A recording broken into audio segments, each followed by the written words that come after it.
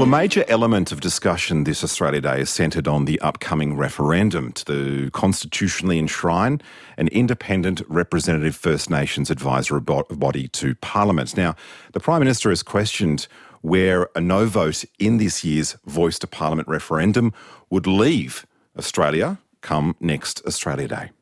If the referendum is not successful, I think people know that that will not be a moment that shows respect for Aboriginal and Torres Strait Islander peoples, that I think doesn't show the maturity of us as a nation, non-Indigenous Australia, of who we are, acknowledging the fullness and richness of our history, but also the way that we're perceived by the world. The PM speaking there, of course, Senior Australian of the Year and co-chair of the Voice co-design group, Tom Calma, this morning questioned the motivation of politicians, insisting on more detail on the proposal, including opposition leader Peter Dutton and Greens Senator Lydia Thorpe.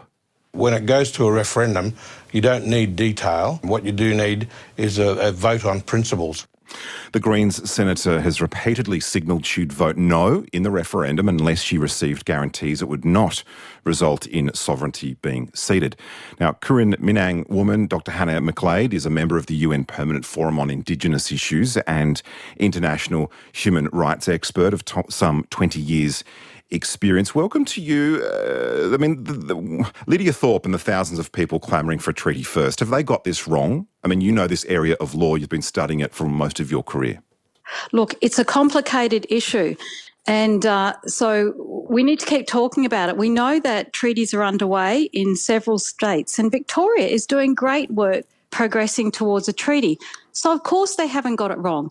And, of course, the Aboriginal people who called for a treaty in the 1970s as part of the National Aboriginal Conference were not wrong. There was no treaty in this country. Treaty is very important. I will not in any way diminish that. And let's not forget, at Uluru, when hundreds of people came from around the country as part of the constitutional dialogue, the decision was made for a voice, treaty, truth at the national level.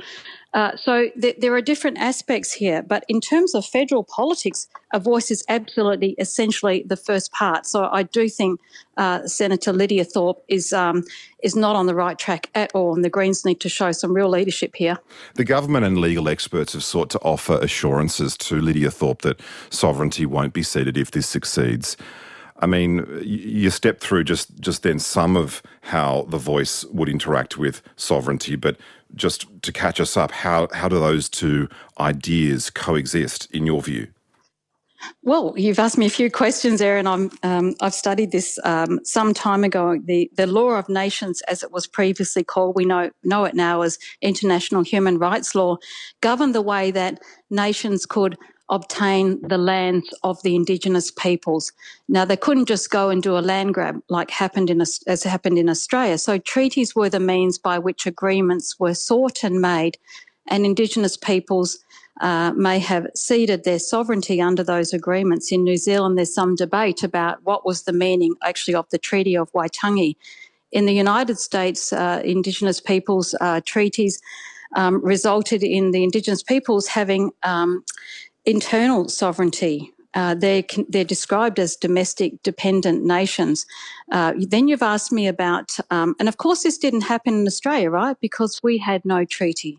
We had no treaty agreement of Indigenous people to cede, to give up sovereignty. It simply never happened. So sovereignty continues on with Indigenous people. In relation to the voice, this is certainly not in any way a cession or an agreement to give up sovereignty. No, nowhere, no place. And we know it's a vote of the Australian people. The Australian people cannot say we give permission for Indigenous people to give away or cede their sovereignty again. So the voice, if anything, about giving our Aboriginal people a permanent place, a permanent body, a permanent national Indigenous representative body is really progressive, actually. And if anything, is possibly, I think, could be argued as a representation of modern-day sovereignty in some regards. We need to talk about these issues more, but it is a good law reform. So if the rhetoric of those like Peter Dutton and Lydia Thorpe continue, what's at stake if this drags on longer. In your view, is there a risk that the constant shifting of posts here in sort of disinformation could see the referendum result in a no? Well, I don't want to see that happen, and I hope Australia is a country that's better than that. Really, we've come... But isn't the division in the Greens ultimately leading towards that outcome? Will the Greens knock this referendum? I don't know. The Greens aren't in government. The Australian Labor Party are in government. And Anthony Albanese, the Prime Minister, his election night promise was absolutely sincere, authentic. It brought joy and tears to many Aboriginal people across the country that this was a leader prepared to do the right thing. So I think we need to, I'm going to remember that, and I think many of us need to. We have to actually address the lie of terra nullius in this country and the actual outcomes that Aboriginal people, too many, are experiencing today. The failure of governments to properly respect Aboriginal self-determination, the racism that's happening, including through laws and policies. Our people being decimated, and we're sick of the paternalism of the past. We don't have a national Indigenous representative body at this stage. It's absolutely critical. It's 5:14 RN Drive with Andy Park. International human rights expert Dr Hannah McLeod is here. We're talking the legal implications of the proposed voice to Parliament. And look, the UN Permanent Forum on Indigenous Issues, of which you're a member, supports the voice, but has also shared concerns that at any prospect of further delay. So how damaging would a no vote be to the rights and welfare of First Nations people? I think a no vote would again signal to countries around the world that Australia has not overcome its colonial past, that racism is still a big issue and problem here, and we need to pull our socks up on human rights and do better. It's a terrible, it would be a terrible thing. I think for Aboriginal people, it'd be equally disappointing and hurtful. And we see the closing the gap. We see the gap increasing in three main areas: in Aboriginal incarceration, in child removals, in suicide. These are very serious human rights issues, and people are suffering, people are dying. We can't afford to keep going down this wrong path anymore. We'll have to leave it there. Dr Hannah McLeod is a member of the UN Permanent Forum on Indigenous Issues and International Human Rights. Thank you so much for your time tonight. Thank you. Well, it's 5:15 here on RN Drive.